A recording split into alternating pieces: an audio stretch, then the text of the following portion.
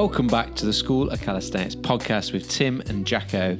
And this week we have a fireside discussion, open mic almost, between four of us with Chris and James from WeMove after we'd been bouldering with them. And these guys have got a wealth of experience having gone around and interviewed and spent time and learnt from a huge number of specialists in a wide variety of disciplines, and then sort of bring it all together and join it together in their own practice and exploring various different training modalities, techniques, everything from jumping in ice cold water with Wim Hof to anything else that they can get their hands on.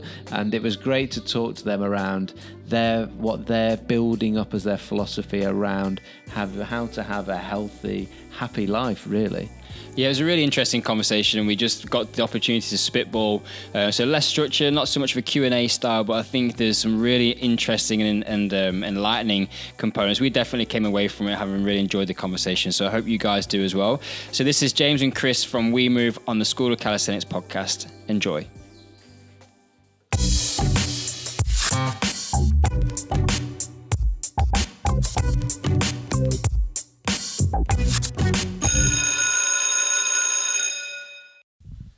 School of Calisthenics boys, big up. How's it going? We're doing good. We this is a real nice little get together actually, because getting to this point has been like James has actually been a part of our journey right from the start of calisthenics, pretty much. Fairly instrumental. Yeah, in shaping it. Actually. First meeting, what's calisthenics? Well, you don't underestimate that statement, actually, because when we first met, I remember I had a conversation we had at a mutual friend's barbecue in the back garden. Yeah. And at that point, we were originally starting to think about, we're going to put ebooks out. That was what we were going to do. I think I told you to give it all away for free. We were starting to have a conversation about whether we were going to copyright it, protect it, and you were like, why would you want to do that? Just make it accessible to anybody. I remember that we going, why would you want to protect it? What would be the problem if someone shared it to like thousands of people? And I remember thinking like, yeah, what is that? That would be amazing. He's onto something. I was also mesmerised by Mitch. Well, obviously. Different level of energy guy. But this was the first workshop that Jacko and I had ever really run properly. Like we have a mutual friend, Martin Yellen, and he'd invited us down. He says, got a group of guys, want to get together, want to hang out, do some calisthenics. You guys come down, we'll go outside and you can teach us some stuff. And then... and I'm trying to think how... That was where had we got to at that point? I don't know that we put an ebook out at that point. That was early. We'd maybe ran a workshop in Nottingham, but maybe nothing. So when was this? About 4 years ago? Yeah, because it was under the header of 271. So it was before. Which was our original sort of like little branding. It was before School of Calisthenics was launched. So I think it would have been the summer of 2015 potentially before we'd really kind of launched. And then we reconnected at Carl Paoli's Insider. Last year. Yeah. Well, summer of 2015 is when we went on the first trip to LA. That began the first issue. And it was when we met Carl Paoli. Yeah. I remember seeing your magazine for the first time around. Carl Paoli's like the movement version of Kevin Bacon. Have you said that to him? No, but I'm gonna now. But when I saw your first issue, I was like, boys, you got Carl Paoli in. Like that was a decent scout for the first issue. Yeah, we had no idea. I just saw his book and I was like, we need to... Or I bought the book. You saw his book, I had no idea who he was. Yeah. Well, at that point, you didn't even know we were doing a magazine. No. Movement. And then I saw his book. It just seemed really relevant, I think, where we'd come from... Well, I'd come from at that point, so I was running. And I found CrossFit. And that was kind of the point I met you guys. And it just seemed really like, there's way more to... I think all of this, just sports seemed a really old thing. It was like, I felt like no one's going to be doing sports soon. Yeah, CrossFit changed that. Everyone's going to be doing something else. Like, why do I want to compete with someone else or against someone when I could be doing it with them and making myself better in the process, and they're becoming better, so we're all becoming better. Yeah, it just kind of changed. When did you guys start WeMove in its sort of the format? I know it's evolving now. You can touch on that. But when did you guys start to get together and go? About a week after James met you. I think it was going to be a clothing. So my background was clothing. Like I said, I was, calendar wise. So prior to WeMove, I was running a clothing business and I burnt out. But at the tail end of that, I was running a lot, got really into running and making clothes. I'm like, I can make sportswear. This is kind of really easy. Fell out of love with the business that I was doing. Just kind of overtrained, I think, that cropped up to be quite a symptom or a pattern that I would do with everything. Just like full power, blow up, drift off. Yeah. Did that with climbing, did that with business.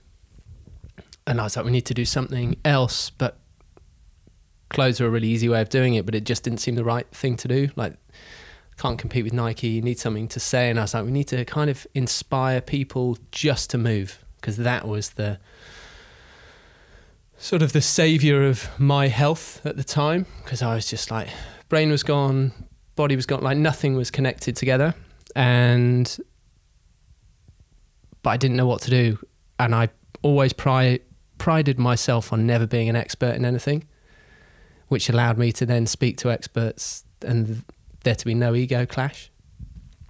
So I was like, movement, I kind of love this. If I'm just really enthusiastic around someone, and I'm like, tell me everything that you know and we'll just put it out. And I was like, so a magazine's quite a good way of doing that, because everyone wants to share their story. And this was I think podcasts they were around, but they weren't really around 4 or 5 years ago. And a magazine, it seemed like the thing that I could make. I thought a physical thing was really good to make. And then Chris and I met, and we both kind of had a similar experience of burning out, sport in our own way. Chris, football and triathlon, me climbing and then running. And we kind of met, and it's like, a magazine's quite a good way of putting something out where I'm not a coach, and it would be really disingenuous of me to go and try and be that, because I think that's a real skill set, and I'm much better being told what to do. It's like, okay, just tell me. When we train, Chris will go, how many sets are we doing? And I'm like, 5. And I'll be like, shit, I shouldn't have said that, because now I've got to do 5. And Chris is like, I don't really want to do 5, but you said 5, so we've got to do 5. So we've kind of worked like that, and then that moves it forward. So a magazine came out in that way, and it was going to be clothes, but a magazine just seemed like the way to connect with loads of people. And then I thought, if we just have a really great network,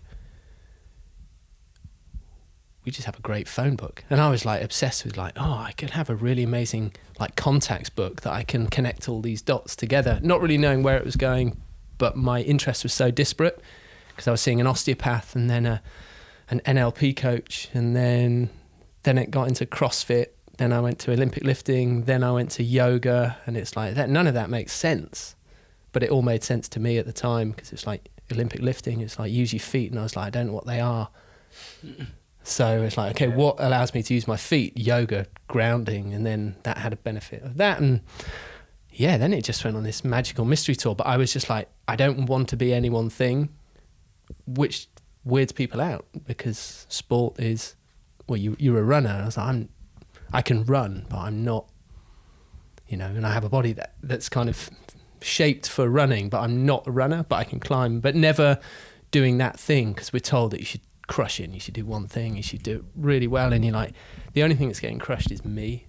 Yeah. And I think you were a similar thing, probably. I think a lot of people will relate to that, particularly in our audience, that sort of doing a lot of sport and different things, and probably honing on one thing when we're younger, like you said, football or whatever, and then life takes over, and then we get into working life, and then we burn out, and then we come back to some of the things that maybe we actually really liked as a kid. And I know for me, I did one thing like rugby really, and then I'd have loved to have done things like breakdancing, a martial art, gymnastics, for just some variety, but I didn't have the freedom to. And I think now then, that's where what we're doing with calisthenics, then it's like going back to that now Yeah. of doing something completely different. And like you said, I think like having that variety is. I think there's a lot of people searching for stuff like that with their training and whatnot. And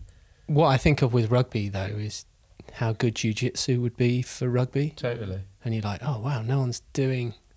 You know, you're I don't know essentially in a scrum more the whole sports- time. Yeah, why more sports? They do little bits, but why they don't actually cross-share and cross-collaborate with like coaching, practicing things they do, because there'll be tens of, or hundreds of sports that could all like learn together. And I think that's one of the things that's nice about what you guys do with WeMove is bringing together.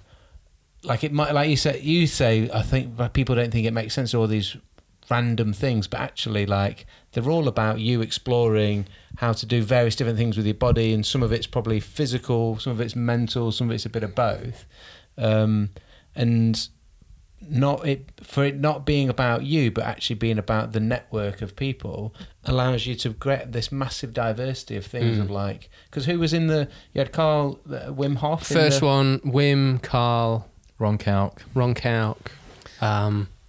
Story about you guys going on a long bike ride. Yeah. Sachiyama, climber. Yeah, he was a Japan. climber.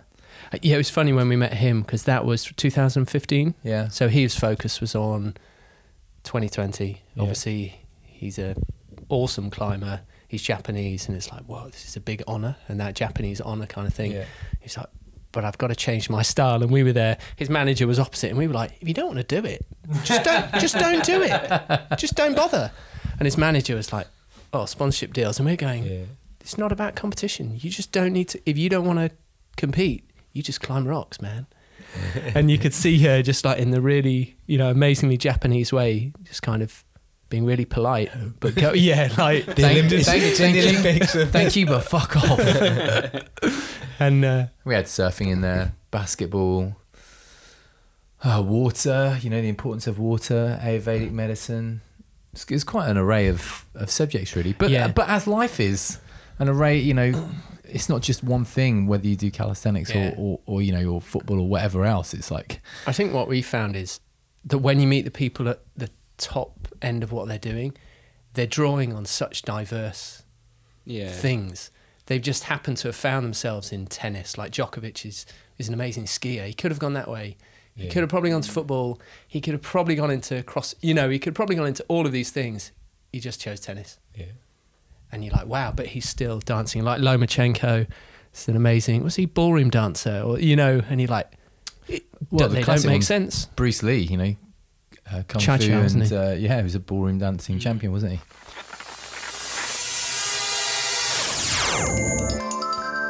We'd like to interrupt this broadcast today to bring you a customer service announcement, and we want to tell you how excited we are about the virtual classroom, where our online community of amazing people are working together to redefine their impossible and achieve things in calisthenics that they never thought they would be able to, Jacko. Yeah, if you've not thought about it yet, you should really consider becoming a member of the virtual classroom. You become part of that supportive community, and you then get access to absolutely every single training program we've got, every workout we do, every challenge, every webinar, and there is specific courses in there for everything from beginners to handstands and human flags and everything in between. You get access to all of it. You get to learn at your own pace online with us within the supportive community of people encouraging each other to redefine their impossible.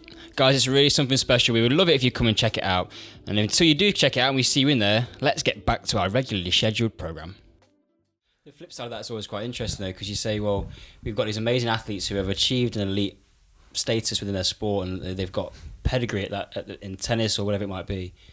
But what about all those people that are just good movers who never actually found what it was that they were potentially destined to be very good at? Like, I was never going to be a good rugby player, but I was a good athlete as a kid. I could probably be average at a number of different sports, but because I put my heart and soul into rugby, it was everything I wanted to do. At 68, 70 kilos at sort of 18, 19 years old. Wet through. Probably wasn't going to be... And my body kind of tells the stories of what that was like, of getting just absolutely hammered by dudes at 100 kilos. But had it have been hockey, could it have been something else? But I never gave myself the opportunity. But the thing that I love about what you guys have done is you've made it about movement, and the purpose is about movement and connecting all styles and forms of movement, and not being a generalist, but also if you want to be a specialist, that's cool. but also just appreciate the value of generalism as well. Because like we go down the route of going, I actually really enjoy calisthenics. It ticks a lot of boxes for me. But I understand as well that how that might fit into some tricking or acrobatics. And I still want to move well. It's all connected, but you just kind of have those areas where you go, actually, I just want to spend more of my time. Like you guys have done a lot on, like James, you've done a lot on yoga recently. What's your training look like, Chris? Like, yeah, my training is very general actually. Yoga, body weight, running, climbing, different forms breathing. of movement. Yeah. I mean, yeah, I'm purely interested in generalism. Yeah. And like going back to what you were saying, I would, where my head is at the moment, I'm talking, or I'm having a lot of conversations about outcome versus process, and outcome just being the result of a process. And I think if we could take out the mind out of movement and take out like money and professionalism and being like, I want to be a professional tennis player or I want to be a professional rugby player because I want to earn my living from that. You know, I think people would be a lot more at peace with just doing what they wanted to do. But for example, I've got an 8-year-old nephew who played against Chelsea this week for Leicester. And it's like, he only wants to now be a professional footballer. Yeah. And, you know, he fortunately for kids now, they live in the era where it's like, okay, well, you go swimming on Tuesday nights, then you play football on Wednesday, and he'd probably happily do that. But now that this is what he wants to be when he grows up, then you then take the generalism out and you create the specialisation, right? And that's fine, and I live that, particularly with reference to football. But now it's just, you know, I got to 25 and my body was broken from too many injuries, and you know, now I'm in my late 30s, you know, fixing all those things, and now I just find great pleasure in like, okay, yeah, I'm going to do yoga this morning, but actually I want to be able to climb, and I can't climb if I just do yoga. I don't have the pulling strength, and I want to go down to the park or I want to go to the CrossFit gym and do some deadlifts just because I want to lift some heavy shit, you know, and express myself in that way. And so I kind of now, you know, we go to, well, we don't go up a lot, but we go into the mountains a bunch, and it's like I want to run around the mountains and, you know, and scramble, and, you know, if we need to climb and do that, you know, I just don't see why, personally, I don't see why you wouldn't want to be a generalist and be able to do all these amazing things rather than being like, oh, I can just hit a tennis ball. But do you think that comes from having to have experience? Like, we're all of a similar sort of age. Does that come from a place of, I have to have some experience, some context of being a specialist? Like, I think it's very difficult to understand generalism as a kid. Like we've both got kids, James. If you take my 2-year-old, like, how do I... Yes, you want him to be a generalist, but inevitably there's going to come a point where he's like, I really get excited when I do that thing. And he's got to go through that. Yours was football to come out of it, or not, do you think? Well, my opinion would be, having spent time with Erwan Lacour and having spent time with Tony Riddle, both natural movement athletes, natural movement, you know, their worlds are both based in natural movement. When you see them with their kids, there is no kind of like, this is what we do. You know, the adults, the parents, them just kind of move around and do whatever they do, and then the kids follow. Most parents can't do that. Like, most parents just don't have the ability to get on a football field and then take the kids running and then, you know, go swimming with them and then, you know, balance on trees or climb trees. They just don't have it. And it, you know, at that age, it's really a monkey see, monkey do. That age being, I don't know, a wild guess at like under 10 or something. So I think, you know, I was always able to pick up sports really, really easy, but I would suggest it's probably because I had the neurological connections of, you know, doing a paper route, so always being on a bike. So 20 years later, I was able to pick up triathlon pretty quickly because I was also a runner because I played lots of football. And then climbing now, it's like, okay, I'm not that great, but it's like I was forever climbing trees. Do you know what I mean? It's from a young age, we can't. I would suggest that from a young age now, because of the adult population, most kids specialise because their parents can't actually take them out and move. Yeah, I would add to that I think when you specialise, because you mentioned potential as well, I think when you see the people at the top of their specialisation is just where their potential is, you know, because there's a huge difference. I always use tennis because that's what I grew up playing. Between the gap between the top 3 in the world and everyone else is like, it's a country mile. They're just doing, they're just doing what they do. Yeah. Everyone else is trying to keep up, and I would kind of go, you're great, but you're not achieving your potential. Those 3 are. They've just found that it's just channeled into that thing. And I think the challenge is they've specialised so much, whereas the top 3, they're in their potential. They're just living that thing. They have the mindset and the focus, and you could transfer that to. I wonder whether, like, always when it comes back around a little bit to what Tim was saying something earlier, and it made me think of,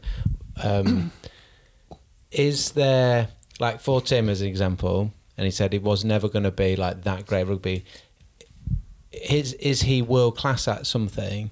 That thing just doesn't actually exist, or isn't a game, or isn't a sport, or isn't an Olympic thing. It's just, I think that it's fast. Like, it's, my mind is like now just going crazy. Yeah, well, I think we are. I think we each have an ability to be. Well, anyone that becomes number one, they've kind of ventured into new territory, and that's exactly what. But it's still within the parameters of something that we can measure everyone else by. So, like, I was thinking about with the generalisation versus specialism, there comes a point where, just like you were talking about, that the whole reason why I'd want to be, why wouldn't you want to go and explore all these different things, that I don't know if all of us or a lot of us, most of us have there's something in us that wants to go out and explore and do stuff because we feel good when we are exploring either ourselves or the world or doing some stuff. And there's that driving in us, but then there's also a competitiveness in us that as soon as we start getting good at or finding something that we like Tim said, when your kid goes, right, I absolutely flipping love this, part of that will be that they're probably good at it. We often don't love things that we're rubbish at. Yeah. And then all of a sudden it's then like, how do I then rank above everybody else, or compared to other people? How am I actually doing at this? And then it's a case of there needs to be some parameters, and then we're then finding out how good we are compared to other people at various things. It's actually, I don't know, it then makes it takes away some of that. If you want to then actually be good, you have to get rid of some of the generalisation, and you have to then specialise. I think that works if you continue to love it. Yeah. And then you can operate in that zone, because if you just like, I just don't really enjoy doing this. Yeah. You know, and I will always say Andy Murray, I mean, phenomenal tennis player, but always looked hard work. Federer always looked effortless. They both had huge tempers. Federer had a massive, and just found a way to turn it round. It's grooved, like, it's just. I admire Murray. I can appreciate both. I admire Murray more because of exactly what you said. It looks flipping hard work. Like, he ground everything out of his body. Well, he's probably ground his hips out. Paying for it now, but like, rather than it necessarily coming easy. Yeah, but I don't think it did come easy. It's like effortless effort. When we were talking about climbing, it's just like, or seeing someone do a planche or whatever it is. It's like, I want that. Do you want to be able to do a planche, or do you want to be able to express your body in a way that looks effortless? Yeah. We had a couple of good perspectives, or we had one good perspective and then viewed another perspective on competition. One was with, what's Yami's second name? Tikkanen. Yami Tikkanen, do you know him? I think I've met him. He's the strength and conditioning coach. He's the CrossFit coach for I met him at Annie Thorisdottir. Yeah, okay. He talks about competition with regards to, you use it as a method to progress yourself. Like, you almost remove the ego, I want to be better than that person, or the ego perspective, I want to be better than that person, and apply, I can use that person as a way to make myself better. Yeah, to see where you are on that day at that time. Yeah. And then the second one was Laird Hamilton, the big wave surfer, who has never pursued competition, is arguably one of the most, not even arguably, he's one of the most famous surfers in the world. But by removing himself from that, and actually, there's a lot of stories of different surfers where the competition just completely ruined surfing for them, and it didn't allow them to express what they wanted to express and how they wanted to express. And by removing the competition element, they were able to go on and achieve really great things because they weren't confined within the barriers or the boundaries of this is how you have to do it. Like, you can't pull that trick because that doesn't work in this competition. So they were able to then go off on their own, and it's only in a world, if you're driven by, wanting to make financial success or, have those trappings, does it become a hurdle for you to achieve great things. But if those things aren't your concern, then you can just go away and like, okay, I'm going to hit the surf for 10 hours a day and really develop my craft for the sake of mastery. first and foremost, and then if anyone else watches me do it, then fine. And I personally, I would say that's the perspective you should pursue anything with. It's always for the mastery of the craft. If you're so inclined to want to pursue one thing, whether it be football or handstands or surfing or whatever else, or or painting or I think that comes down to having a certain level of, like you say, it's passion that drives that, and I think you see that a lot in freestyle sports. We were talking about this a bit earlier about there was a real kickback when the Olympics is. I mean, I think Olympics and what they've done, particularly with the Winter Olympics, it's now coming into summer sports. They revolutionised what had become a fairly tired and outdated competition by bringing urban sports, if you want to call them that, freestyle snowboarding, freestyle skiing, taking what the X Games and everything that was good about the X Games and bringing that into Olympic sport has reinvented that whole kind of culture around what the Olympics means and who wants to be involved in it. But there was a point to start off with where the Olympics is just not cool. Like, I don't want to have a gold medal. I don't ride so that you guys can tell me if I'm good or not. It was I ride because I want to go out with my mates. And I've spoken to a few people that work in performance snowboarding and freestyle, and that culture of how they get athletes to get into the performance pathway, if we want to call it that.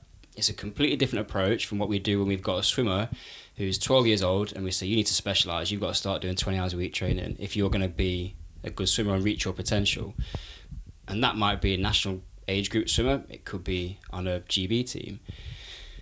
But the guys, I think there's something that's so different, and why we see so many people drop out of sport at a certain age where they've specialised early, is some of the things that we talk about in terms of freedom of movement, freedom of expression.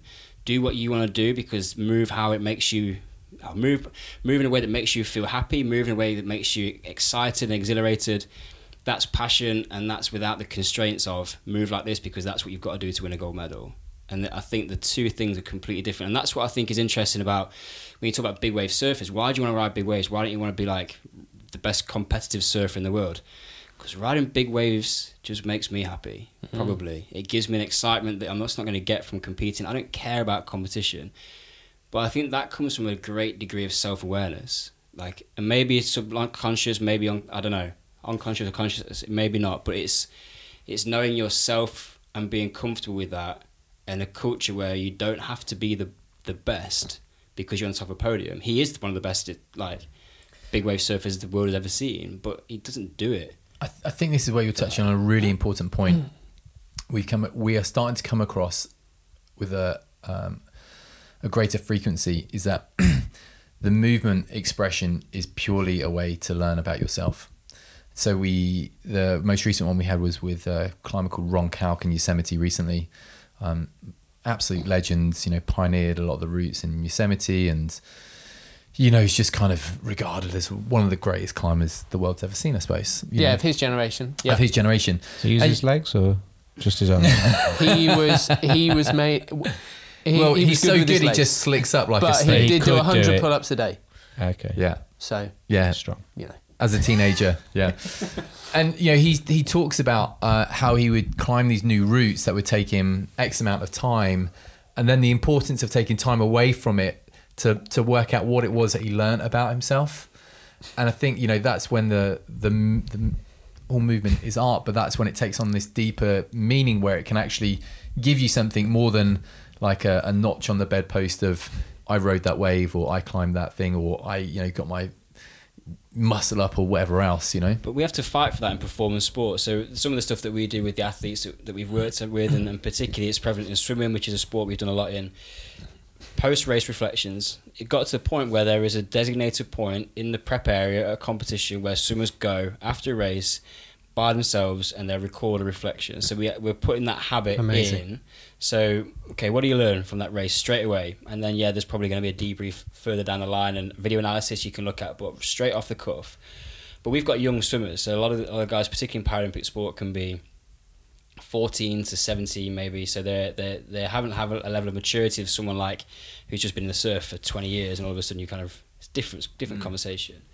But it's also, the difference again is that in structured sport and specialised sport, especially where early specialisation is a thing, like in gymnastics, you get told what to do from day one. that is what you've got to do. And we saw Jeremy Shepherd speak at the UKSCA conference a couple of years ago, and I'll never forget what he was talking about. He was the strength and conditioning coach for the Australian surf team, I think, on the world tour. He's now with the snowboarding team in Canada.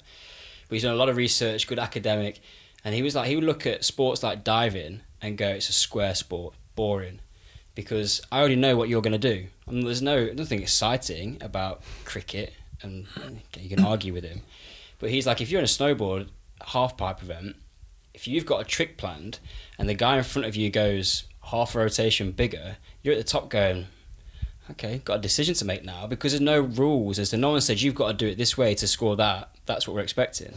And I really thought that was interesting. So my reflection on that in terms of creating an environment for someone to develop movement skills, movement literacy, enjoy movement and become a mover for life, is that there is a role for specialism. I want Jack to experience some of that structure and going, this is how you're going to work towards a specific target. So that might be gymnastics, it could be diving, it could be anything.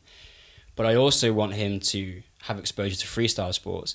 Go out on a wakeboard and do whatever you want to do. Move in a way that makes you feel good, because I think there's a value in both. Like we came from a structured sport, and rugby made me, from a coaching perspective as well, it gave me so many skills of understanding parameters. We called the ref sir from day one because that was what it was. You could never turn around and give a torrent of abuse at the referee, and there's a respect within that. And there are these good things, but I think having that and encouraging the reflection, and I feel really, I'm excited for Jack, and I'm excited for myself because we've had exposure, and you guys are the same. You've had exposure to a lot of people. You've learned a lot. I can give them so much more. We can sit in a car on a way back from a rugby game and go, how'd you play today? Talk to me. Like, what was good about what you did? But start to encourage those things from an early age. What did you enjoy about playing? I like scoring tries.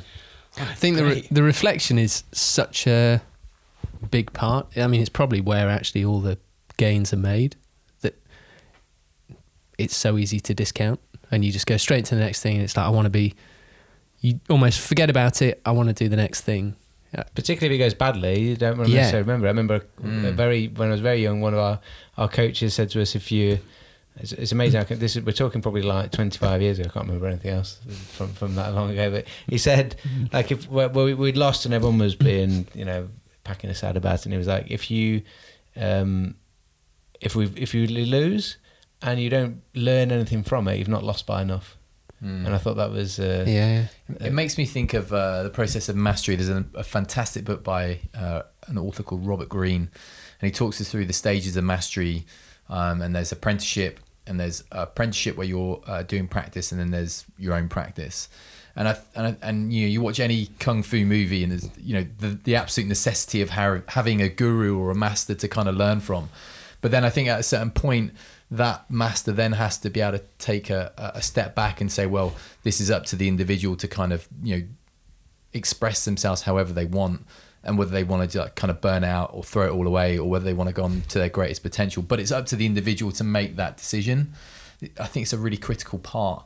It's really critical on the opposite side to have that master to be able to question and encourage the reflection and encourage the growth, because they've been through the process, they know the process, they know where to push the buttons to sort of say, well, how did you defend there? You keep making this mistake over and over again that you can't see in that moment. Of course you can't, especially when you're young, you're too emotional, but the master can, sort of thing. So I think it's just such a fine line with it all. Yeah, I think you need both, like you said. The discipline of structure. If generalism was going to cover everything, then within that needs to be some specialism. Otherwise it's missing specialism. And I think, you're probably more, potentially, is there more likely to be, when you said about Bruce Lee before, there's a guy who was, I'm going to forget, it's Josh Waltzkin. So right, he'd been world chess champion, and then learned, and then just took the process of how did I become the best at this, and then applied it to, and then went and won a kung fu championship or something like that. Didn't just but applying there's a process, there's some steps I can go through that I can just apply to different things. Yeah. Does potentially a specialist approach encourage us to figure that out, and then we can apply it in then different areas, and then we're able to. But when you see the generalists, they're not structureless. Like, generalism doesn't mean, I just do whatever I like today. They're still I want to be able to do a handstand and this and that and the other. there's still the discipline. I think that's when you understand discipline and turning up and process and scaling and regression and progression, combined then with who you are as a person. So I have a natural flair for that, and you marry the two, that's where potential seemed, for me, like having this conversation, that's where potential is. Rather than if you follow a structure and you're physically able, you'll become like, you could pick up most sports, I could pick up most sports, and you get, I can kind of do that, but I don't enjoy it, so I never progress it past the point where other people are like, why is that person so good at that? Because they're not as able as me, but they're just turning up, following the process, and you're like, they just have this scientific, like mathematical brain, which is like, I just turn up every day and just work at 55% overtime, rather than just kind of once a week, 105%, knackered for the rest of the week, but smashed it. Yeah. They'll just overtake you by a country mile, and you're like, but you're running at half the speed. Yeah, half the speed every day. It's the real structure and real discipline to that. And often, I think maybe 4 and below, they don't have as much creativity as those people to express that bit, and that's the nuance that then takes you into your potential. And I think it's finding those parts where you can be at the top of the slope and go, cool, you did that. Gonna go big. Yeah. It's like, because Put it I on the can, line. and you have that ability to dip in, because the structure and the discipline has given you an amazing foundation to go, I don't have to think about any of all of that stuff, it's just taken care of. And in that moment, that's when I you don't even turn it on, it's just there. And if I land it, amazing. Well, we've been talking a bit, we did our coaching calisthenics seminar a couple of weeks ago. We've talked around reductionism and how science and a lot of practice has taken us down this route of assuming that major things have a major impact and minor things have a minor impact. So we want to try and break things down to small little segments that our small human brain can understand, and it takes it out of a systems approach. And there's a couple of books I've been reading and some stuff that's buzzing around in my head around it. And this idea that, so we're talking very much potential around the physical, but then if we put that into a complex system, we've also now got the mindset and the fear of failure. So yes, you may have the physical ability to go bigger on a half pipe trick to win the competition, but are you afraid of failure? What happens if you crash? So do you then at that point decide to play it safe? And now it's a mindset thing, but you only get that potentially if you are in a slightly competitive environment. That's what's going to bring out the best in most people. Some people might be able to turn it on, but if you're riding with your mates and someone's gone big, there's no structured competition, no gold medal on the line. Okay, you're riding with your mates, you might still go big, but only because somebody went and did it before. If that was you going down the mountain first, like, unless you're in an environment, and we were talking about this today on the train, like only being around people that everyone's almost calling each other out. And a friend of ours, Jess, who was a skater, he was in, like years ago, he was in San Francisco, and he said, I'd never met this kind of, and they turned out to then all be like that generation. They were just all ruthless on each other. They were all really tight, but they were like, that was shit, you can do that better. And Jess was like, don't say that to me, like this English way. And they were just all riding so hard. At the end of the session, they were just back to normal, but there was just climbing the whole time, and whether there was an aggression there, but they were just pushing themselves. There was that competition. The question was like, who are the people that I'm surrounding myself with? Like, how are they inspiring me, good and bad? Yeah. Like, if they're inspiring me to just do shit things or things that are not progressing me, then why are they in my life? And if they're inspiring me to do great things, which could be competitive, because your friends kind of just pulled out the latest, greatest trick, and in that blind flash of the moment, you're inspired to try something else, then they're the people that you should be around. The prime example that comes to mind of that is Deuce Gym in LA that we talk about all the time. Yeah, because it's just, that's the environment. They've been so good, ultra supportive. They've been so good in curating a culture and environment in which everyone's ultra supportive, everyone's pushing you, everyone's calling you out if you're being slack, and you see it in the clientele, you see it in the trainers. It comes from a culture from top down in respect of Logan's kind of intentionally created that culture. And it's like, that's the people that you want to be around, right? The people that are going to inspire that. And yeah, there's kind of competition, but it's friendly type of competition in the sense of what Yami was saying of like, okay, well, this person has done that and they've shared it with me. So now I can try and do this. I'm going to share it back with them. There's a common theme, right? Of everyone progressing and everyone getting as good as they can be. And of course, within that, one person's going to be better because that's just, that's the way it goes. It makes me want to ask the question, like, why do we want to try and push everything so far? And it's maybe not necessarily an answer for that. I know the answer. Go on then. We put the quote in one of our ebooks, and it's a Walt Disney quote, and I can't remember it verbatim, but essentially what you're saying is we keep pushing forwards because we're curious. Yeah. And I think that's what it is for me. Is like, for us in calisthenics, you do one thing, you're like, I wonder if I can do that. That's enjoyment. I've got satisfaction out of it. Can I do that next thing? And that's for me when snowboarding as well, like, or any of that sort of that environment of going, well, if I could do that, then I wonder if I could do this thing. But I also think that comes from a place of being naturally ambitious, optimistic, wanting to push forward and drive and see what are your limits. And I don't think we do it because we have a maturity at our age of looking back and going, well, it's good to push your limits. But when you're a kid, you're not really kind of conscious of that. You're just trying to see what is possible. But why are we so curious? It's a beautiful thing, right? I think that's being human, isn't it? I think we haven't... We know we have a huge amount of potential, and I think we know we're not actually there. We just want to, and I think that goes for anyone. Yeah. I really think that's for anyone, whether they move or not, but they're curious about, I could, because it's kind of your brain starts to fire, doesn't it? When you do something different, it might be I don't know, you're super into maths and you get like this equation right, and you're like, that was sick, if that can ever be sick. But hey, everyone, check out my equation. But and then you try it again, and I think that's being human. I think there's a lot of.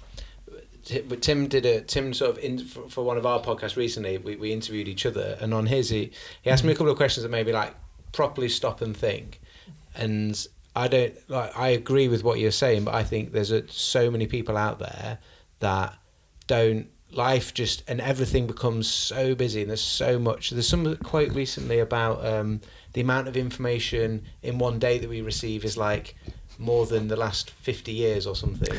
Yeah. What it is, I don't know, you might know what it's. And it's huge. Like it's decades and decades. And so we don't actually like stop. We don't actually like even consider like, why don't I like my job? Yeah, I just literally wake up and go, I hate my job. Yeah, so that goes back. That goes back to reflection, though. Yeah, exactly. Of like, okay, so what's actually important? Because you're right. Pretty quickly, people are always saying, "Oh my god, this year went so fast."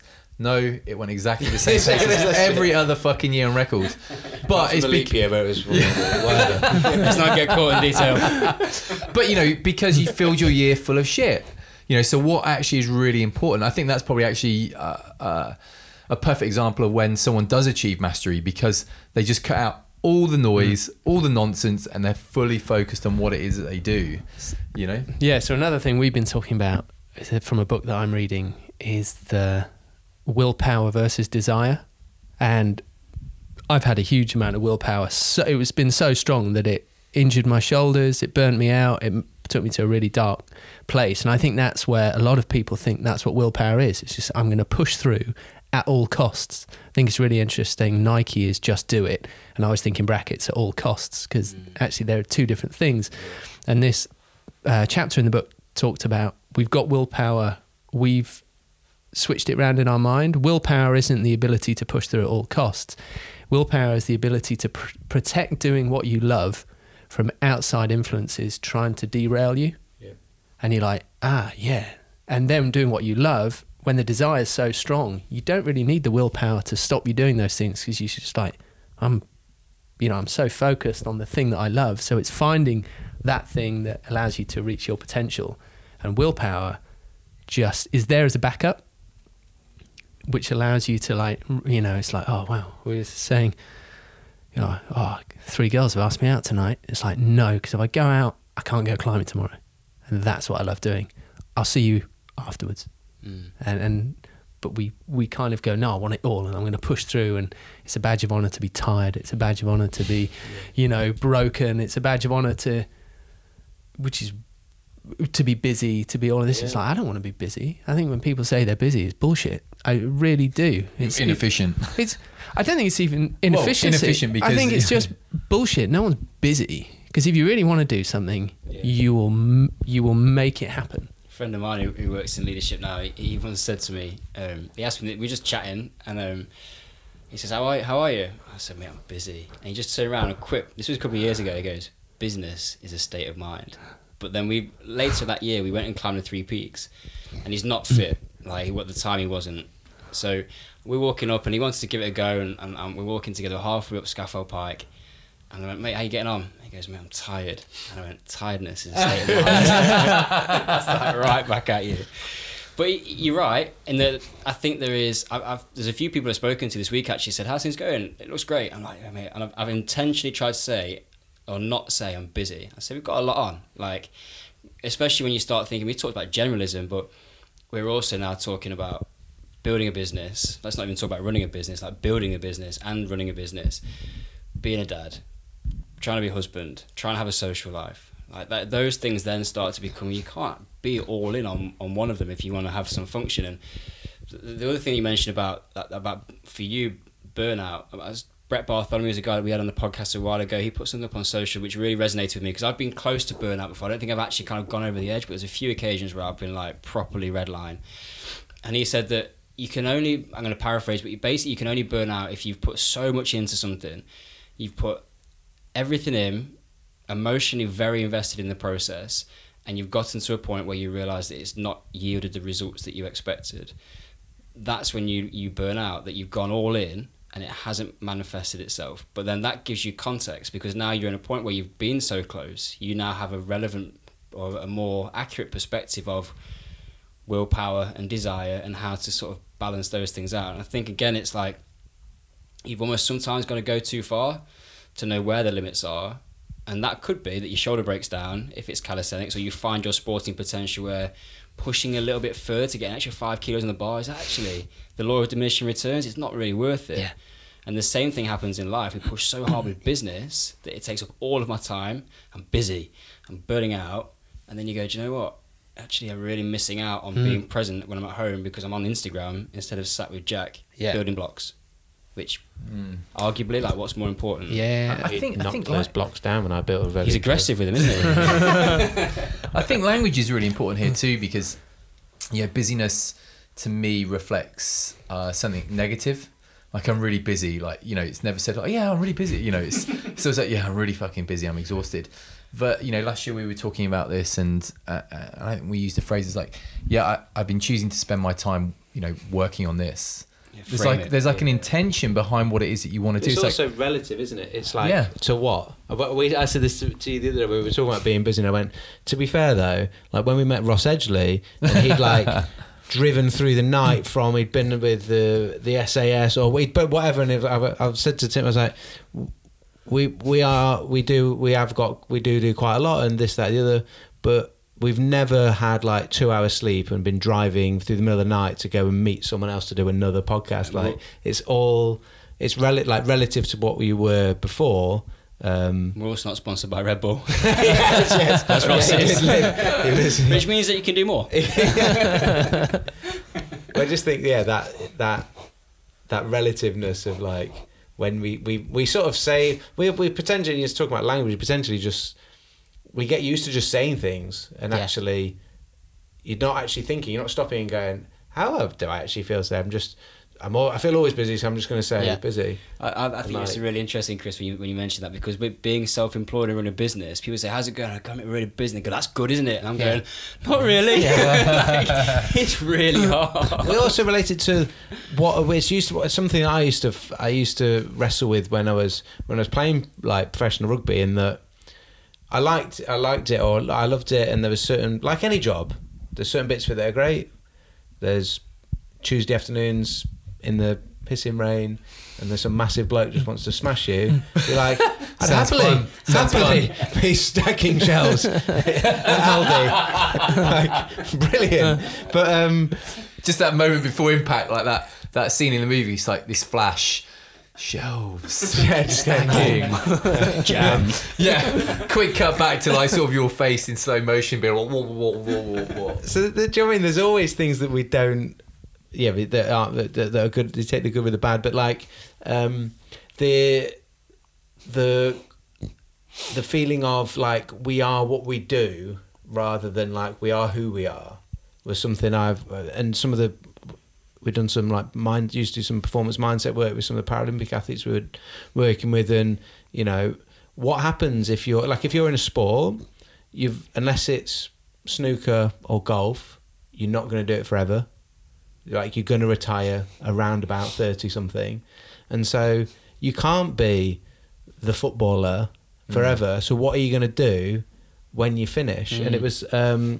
What was James Clancy? He was in the Marines, and he's gone into. He said he came out, and for 2 years he thought he was going to get a job just in the city, working in the bank or whatever, and he just couldn't do it. And he had 2 years of getting out of the military where he just went AWOL and couldn't manage the change, and because our that identity is in the thing that you were doing, and so when we're talking now, like when someone asks you how you're doing, particularly when you're self-employed, but even if you're not self-employed, it tends to be like basically how work is, and like when someone goes, you meet someone for the first time, the question is like, what's your name, and then what do you do? I don't bother with the name, I just go, what do you do? Yeah, exactly. Comes that second. I used to hate. You're gonna forget your name anyways. I used to hate. I really used to hate. I don't know why. It became a bit of a thing that I then like hated, and then it was like you meet. So I'd like then not want to meet because like, I don't want to have this conversation. Yeah, quite. I never know when someone says that how we answer that, and you just go and it's just like. I'd rather say, do you want to go in the sea? There was something that made me. We're talking about reflection. There was something that, as ever we were talking through everything so far, that was making me reflect on something for myself from a sporting background with the Generalist, the Specialist.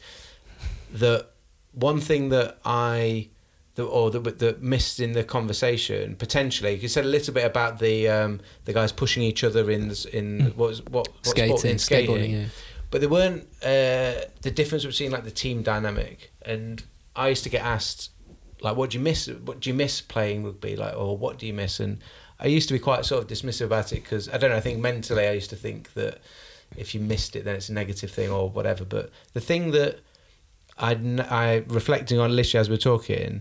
That none of those other movement, that none of those things that we talked about, or every sport that's been mentioned so far, doesn't have that element of, and the element of competition within a team. I do miss that there's a day and a time where the whistle's going to go, and it's just a game. It doesn't matter. But for the next 80 minutes. Those 15 blokes over there are going to try and batter us, and like we've got to, like there's a competitiveness. You don't know what's going to happen. That's I don't have him. Like that's something that I haven't found elsewhere since finishing doing a sport. I think it's sorry to interrupt. I think it's a really important element. I think if you I'm totally going off the cuff here and just popped into my mind. I think if you go back to indigenous tribes. You see that a lot with, I wanted to call it war games, with the young warriors, because you can't go to war all the time. Yeah. So to dispel that energy and to dispel that adrenaline, it's like you have to have these competitive, pursuits in whatever shape or form they are in order to kind of get that out and let that be expressed so it doesn't become chaotic and it doesn't become unruly. I think it's just a really important thing.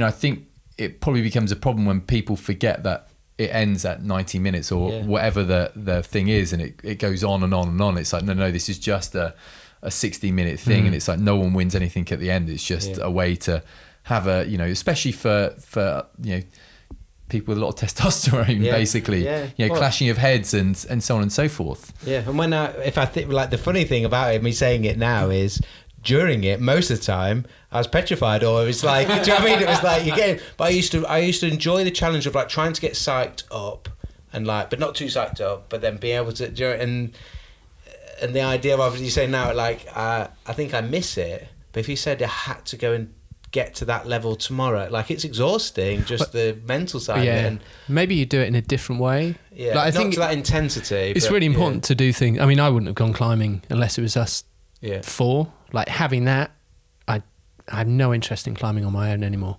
or training on my own. It's only because then you can share it, and it's like, it feels like a team. And I guess my sports have always been individual, but you then trust your life to someone holding your rope, which is a pretty intense team.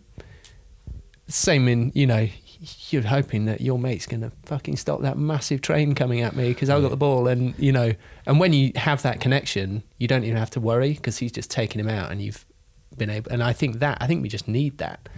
So it's interesting with apps and fitness and apps, and it's like, it's isolating too many people, and actually it's about bringing people together. And I guarantee if you're with meeting those people every, you know, or twice a week, your performance will just get better. It's one of the things we love about calisthenics, that guaranteed I could go into a gym, and if I'm doing a handstand or trying to do a handstand, and there's someone else there that's also, we'll end up talking. But my wife works at Nuffield, and I go to the gym up there sometimes, and it's not that, it's all like, you know, everyone's headphones on, don't talk to anybody on the weights machine, and like, it makes me sad. But literally, I get sad, like, watching it, going like, why?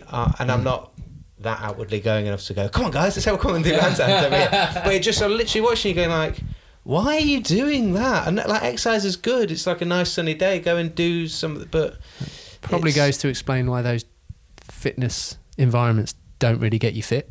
Gyms don't work. I can see that, like, going. Hence the rise in CrossFit and all of that stuff. The rise in communities, right? With Charlie and Run Them Crew, or CrossFit, or even in London. Exactly. You know, people want to be together because you know, that's how we're supposed to be. Yeah, exactly. That's you know, the genetics. I suppose the big gym chains could. Well, I think they're just not inspiring, being challenged, aren't they? They're being challenged by, you know, the smaller boutique fitness gyms, which are then being challenged by, because we go, we just want a gym. We want to, like, buy a garage and turn it into our own gym, only for people who kind of want to come down. It's like, that's what, you know, I was saying at Mike's gym in Marbella, that's how his started.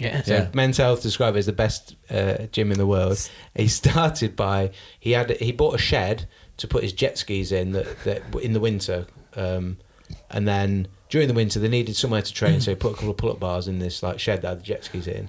And then a few of his mates came, and then literally, like, we recorded a podcast with him. He tells a story of, like, how it's like this enormous. It's absolutely. You always need to get on the mic. Mental. Amazing. With us. It's so good. It's the beautiful thing about his place is that he did exactly what you just said. He just built something for him, and he's very brash about that. He's like, I built this for me. He's like, I'll beat anybody on that course because I designed it for me. Like, if you want to come along, great. But it's not, I haven't bought it for you. But we're running around the obstacle course, and there's like a big concrete, like, barrel or something in the dirt, and one of the girls runs around it, and I won't use his language, but he's like, get back over it. Put 4 days to put that in there. You get back over there and run over it. Like, there's blood, sweat, and tears in that. I think that's how great things are made, when you don't pander. Like, your vision to anyone else, you're like, I'm doing this for me. And then people are like, oh yeah, that's inspiring, or I want to be involved in it. You know, like Charlie with Run Them Crew, you know, just going out on the streets, running on his own. And then all of a sudden it becomes a movement with 300 people, you know, because you're just doing what you want to do.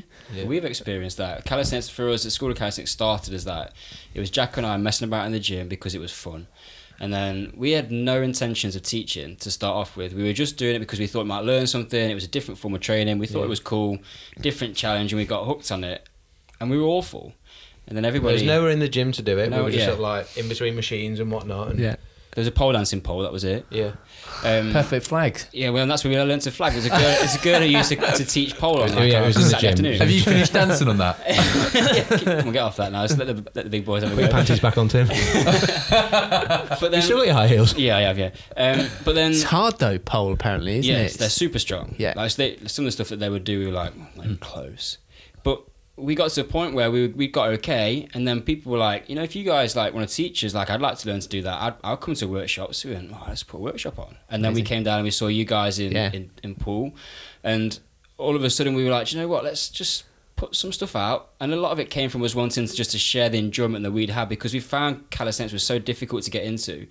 And we had some unique experience of training Paralympic athletes. It meant that we saw the training environment a little bit differently. So you can't show me a textbook that shows you how to get a double leg amputee to run a 2-hour 40 marathon, but I know how to do that because I trained a guy. So we just started applying that into what we were doing with calisthenics and made it accessible to literally anybody can walk in the door and we'll go, I've got the exercise for you, because I'm not constrained by this environment of 3 sets of 10 and these are the bench, squat and deadlift.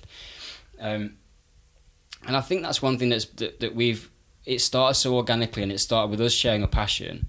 Other people have cottoned onto it and gone, I get really excited about that too, and I want to be part abs of help. something. Abs help, apparently. That's why you've always got your tops off. But we put community at like it's the forefront of what we do. Like before we saw you guys today, we recorded a graduate celebration. It's the end of every month. We take people who've sent us videos on Instagram. Amazing. Of them doing something for the first time. We sit down and we just give some running commentary on it, but showcasing that other people are out there doing something awesome. And I think that's the inspiration point of going, I don't think there's many people in our community that want to be better than me. No one's ever said that to me, like, oh, you've done that, I'm going to get you. They're always just like, that's amazing, I'm working on X, Y, and Z. So it's not a competitive environment, but there's a source of inspiration for them to be more. And I think that goes back to the point we were talking about before, about the people that you surround yourself with. And community is important, but we live in a society which is disconnected. People don't know who they are living next door to, that they sleep 5 meters or less away from, but people are connecting on social, and that's one of the real good things about social, is we can reach out and we can have impact with people who otherwise we would have absolutely no way of connecting with. We had a guy came into the gym, was driving down from Harrogate as a drummer on his way back home in London, and dropped into the gym, and we just, like, you'd done a session with him, I was on the way past. Great. But it's that human connection that and we're using social to facilitate that. Like we're doing a Tough Mudder event. Just come along. If you want to come and hang out with us for the day, we're going to do it. Let's meet face to face. And there's some people that have been with us from the start. You ask them what's great about School of Calisthenics? Community. That's the best thing. It's not whether I can do a flipping planche or not. Yeah, we stumbled across that. The whole thing's just like growing organically from, as you said, like us just messing about. We had this handstand world record attempt that we tried to.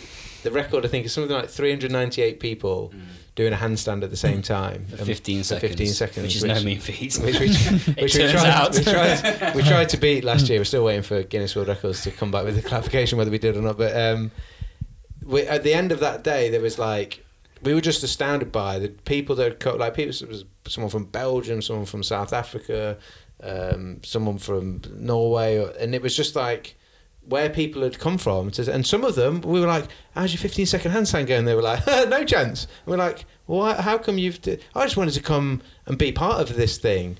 And we did a couple of interviews with some of the people that had come afterwards, and just asking them some questions about, like, why calisthenics and what do they like about it. And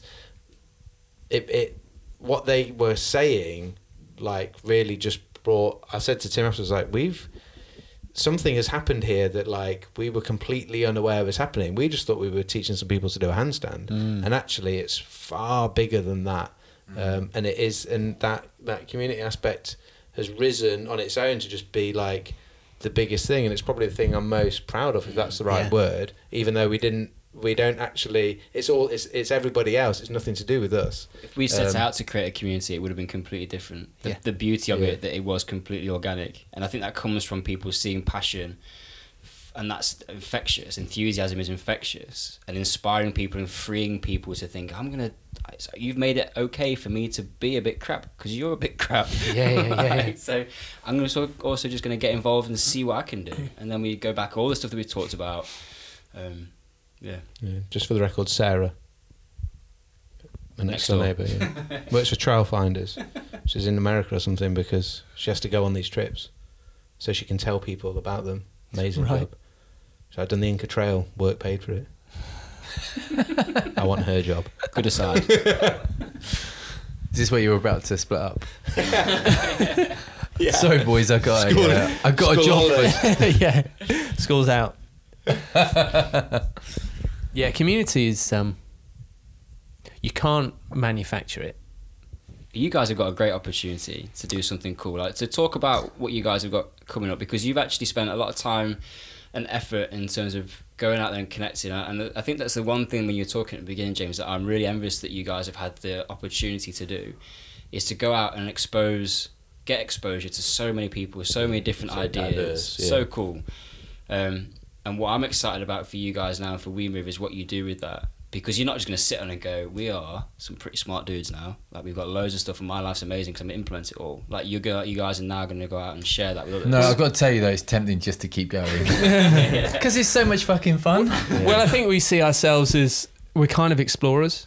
And like modern day explorers. Like, you've got like Ross Edgley doing his stuff and we're kind of, we just go out and we're like, we've no idea. We're totally out of our depth with, induced gym. It's like, who are the two skinny white English guys? This is where generalisation works really well. I can do that. I can't do it as well as you, but I can do it. Yeah. But we'll turn up and go, okay, cool. How have you not heard our podcast? It's got a magazine around it. But I think just going out there, I think that's kind of what we've done. And then, so we love being explorers because it's amazing. It's then when we come back and like, how do you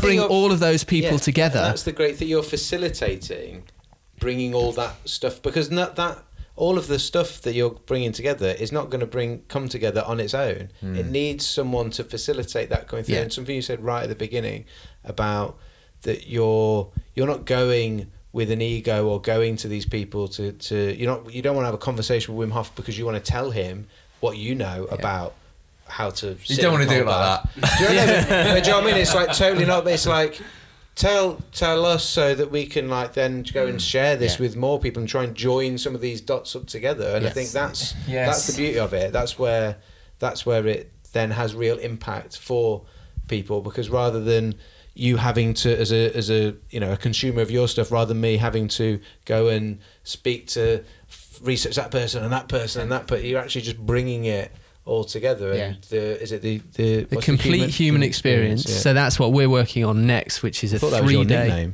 The complete human. I am the complete human experience. I have told people that.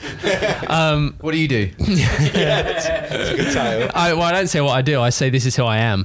I am the complete human experience. You should talk about yourself in the third person like that. It would be good. Well, we were working out kind of what we do, because we can't. Oh gosh, we should put like a calisthenics workshop out. It's like, well, it's really disingenuous to us, but we know these people and we know that, say, breath work and calisthenics, they don't really come together apart from a few people. So can we bring them together? And we also realised that the magazine's been a great calling card. The podcast is the future of that kind of media, and because there are so many great people that we're seeing. But how do you start to how do you start to positively affect change for other people? You read all the stuff you like, you've got to experience it. You can have, I've got the handstand ebook, doesn't mean I can do the handstand, but I've got all the ebooks. What? I've got all the ebooks. Couldn't quite work out the picture. But we're in before you carry on, we're in a stage of technology and I'm going to use the word society again, where we just consume. Our job is, or our mindset is, get an Audible subscription. It's one book a month. Just flipping like consume content. And the point of actually being able to do something with it, I think for you guys, is then really interesting to go. You need to actually bring it to life, because unless you do something about the last business book or I've got a breathwork book. Do I do breathwork? No. Because I'm reading a different book now about teams. So now it's about teams. Yeah. I should be doing breathwork. You've been reading the whole time we've been here. Badly. From my upper ribcage, Dave. Not diaphragmatic. Sorry. Yeah, so that was... Yeah, shush. Try and finish. to bring it together, because we're not going to create another printed magazine, because we feel the life's messages we've done in those two, then it would just be regurgitating for the sake of making another magazine. You can only write one article on breath, which is and out. Some magazines do that every month. I know, and it just seemed really disingenuous. Abs. But we found that on the last trip to the States, we were driving along, and I was like, maybe we shouldn't do another magazine. But then you're like, whoa, we're in no man's land, because we're WeMove magazine. Yeah, the label. So what do you define yourself as? It's like, oh, well, we're not that anymore. We're, where are we going? And I think we were talking about this today, like, what are we? I think let us know. Yeah, let us know. What do you want us to be? I think we're so many things, because we cover so many topics. Like, and we say it's health, movement and adventure. The adventure is your experience of going out into the world and experiencing whatever you want to do at the time. But how do you then bring people together in a really short space of time? Just download, and it will be an intense 3 days. So the Complete Human Experience is a 3-day residential experience. It's going to go from the 26th of September to the 29th of September. You'll arrive on a Thursday night, you'll leave on a Sunday night, and it will be intense. It's being curated by one of our mentors. Intense? It'll be intense, SE, and you will actually be sleeping in tents. Is it in a tent? Yeah. Oh, there you go. Everyone's going to sleep in their own tent, because we're working with a sleep expert, so you can experience what it is to have oxygen. No. It's way more simple than that, and it's about connecting with certain things. But it will kind of knock you out of time and space. It will put you into flow. You'll go from comfort zone to growth zone. You'll be with some of the best, world's innovators in running, strength training, breath, mindfulness, integration, reflection. You kind of won't know what's happened to you in those 3 days. But my personal belief is I guarantee you'll be better at what your chosen pursuit is than when you came in, because you can't not improve when you're around 70 like-minded people, or like putting you there.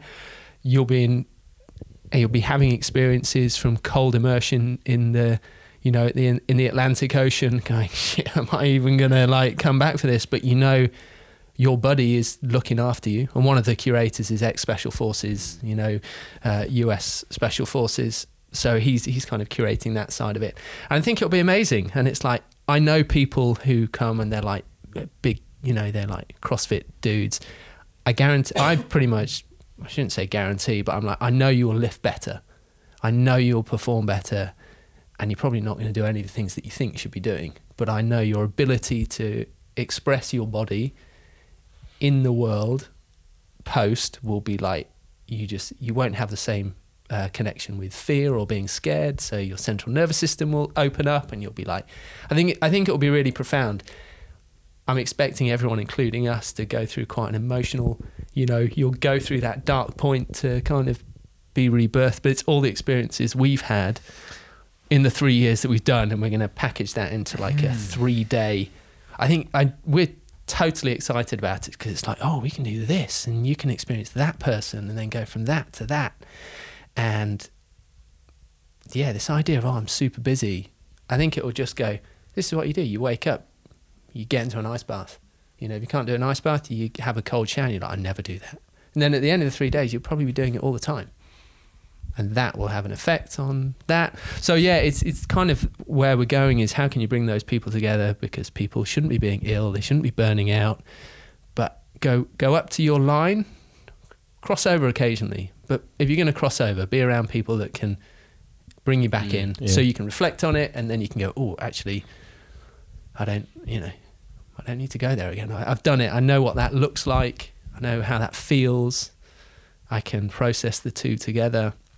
I think it's like elite level training. You said you've been there at burnout, and therefore, as Tim said before, that because if you hadn't have been there, you wouldn't be able to. Although you didn't, it wasn't nice when you were there, but now you have that to reflect from, and it's relative. You can talk relative to, actually, I know what that endpoint is, and you wouldn't be able to do that if you hadn't have been through that experience yourself. And I think it's really interesting that you guys have been through similar things. With your shoulders like just totally blowing up. It's a burnout in it's not like necessarily a mental burnout, but it's a physical one. You're like, whoa, I have limitations. It's really healthy to know where your limitations are, because you can start to adapt and find new ways through, rather than just expressing willpower. And the guy opposite me will just be bigger and I will not go through him, you know. But if you've got it, you can go around the side of him or through his legs. Ron said on this last trip in America, Ron Kalk, the climber we were talking about earlier on, he was talking about free solo actually, and he was sort of saying it's amazing to be able to do these feats, but what is it that you're bringing back for the people? Like what is it that experience is giving you that you bring back for people, so they don't have to go and free solo El Capitan, because they never will be able to, you know. So what is it that you've learned about that to be able to give back to other people? And I kind of feel that's almost a great way to express what we've experienced over the past 4 years of going out and meeting all these different people and connecting the dots, and then, you know, what have we learned from them that we can bring back, so, you know, you don't have to go and spend 4 years traveling around, because you probably aren't going to spend 4 years traveling around meeting all these people. And it's like, okay, well, this bit from that person, you know, meets this bit from that person, meets this bit from that person. This creates this like perfect experience where this is going to happen as a result, and that's what will happen basically. Yeah. And I think the nature, because it's 70 people over 3 days, they can be small groups. And we're kind of aiming at running, yoga, CrossFit and jiu-jitsu. But when you think of it, it's only 17 and a half people from each. Yeah. It's not that many. So who those people are they're all curious and committed to furthering their own practice, which isn't everyone in a CrossFit box. You're kind of picking these ones that other people look to, and then you start to have this effect of, oh, well, why is Swanee doing this like breathing stuff before his workout, and he's never like, I'm going to do. We can't go in there and go, everyone should be breathing, because they're like, who are you? You know, what's your back squat? 90? Well, whatever. You know, but when the big guy's doing it, yeah, barefoot, when the big guy's doing it, they're like, that rubs off, and it's trying to find the way through always that you can just start to connect all those things. And I think it sounds great. I think it's real. I'm really excited for you guys with it, because I think it's for anybody who enjoys that and has some. Like I listen to the event and it doesn't scare me, like things like that, because it's going to go. You're going to go. I'm going to push you outside your comfort zone, okay? Because it forms full circle. And I think this is where the real value of what you're saying is going to be for people. If you've had those experiences, you learn that you come back from it and you reflect on it and you actually start to seek it. It's like running. Like you go out there, you absolutely gas it. Like, okay, it's flipping horrible at the time. And I remember one time when I was a scuba diving instructor, I was doing my training, we were in the Sydney harbour. The weather was too bad to be outside on the main, out the head of the harbour. So we were in a flipping hole in 35 metres, zero viz, and I lost my head on the way back up. I was like, this is ridiculous. Like, we shouldn't have been down there, like, but we had to get a deep dive done that day. But you come back and you're back on the boat, and after a bit you're like, I just completely overreacted. It was fine. But you don't know that till you've been there. And then you start to seek those opportunities. And I think being mindful and being proactive about putting yourselves in those situations and actually creating time and space in your life just not to continue doing what you've always done is the most important thing that people can do, because you have to afford yourself an opportunity to grow. Otherwise, you'll just do what you've always done and you follow the path of least resistance. So I think it sounds great. Yeah, I think the interesting part for us when we've been designing it is because everyone wants to ground it in their practice. So that's actually, there's loads of opportunity for you to do the thing that you do. But we're calling those like the integration period. So you're going to learn this stuff, you can reflect on it, and then integrate it into what you do. And how do you feel after you've been shit scared in the sea? Then see what you're lifting. And then reflect on that, of how these things have impacted on that. So you can kind of take that and go, oh, wow, that's... But then if you apply what I've learned about the breathing and down regulating, I can control that fear to go into what I love to do, and I'm all right. And lots of things don't integrate. That's what, and I think this generalization, specialization, the integration's not there. So jiu-jitsu and rugby just like makes total sense. It's like I'm on my back, someone's trying to like wipe me out. Armbar. I can deal with it. You just don't freak out because you're like, cool, I'm on my back. Sooner or later, someone, I can stay calm, I can down-regulate. You back up rather than tense up. Neck's just gone because you fight or flight. So I think that reflection, integration practice is kind of what we're most excited about. That's what it'll give people. And then if you can take that out, I think, we don't know. Sounds great. We're gonna have to wrap up because we got to catch a train. Yes, we have. Super cool to get to hang out. And nice. chat about ourselves. It was just a good all round, just a round table conversation about movement and philosophy. And I think sometimes when we do podcasts, it's a big structure. We're going to try and get to a point, and we know there's certain points you want to bring out, but just let conversation flow. I've really enjoyed it. It's been really cool. Yeah, it's been amazing. Absolutely. Nice. We'll do round 2 soon.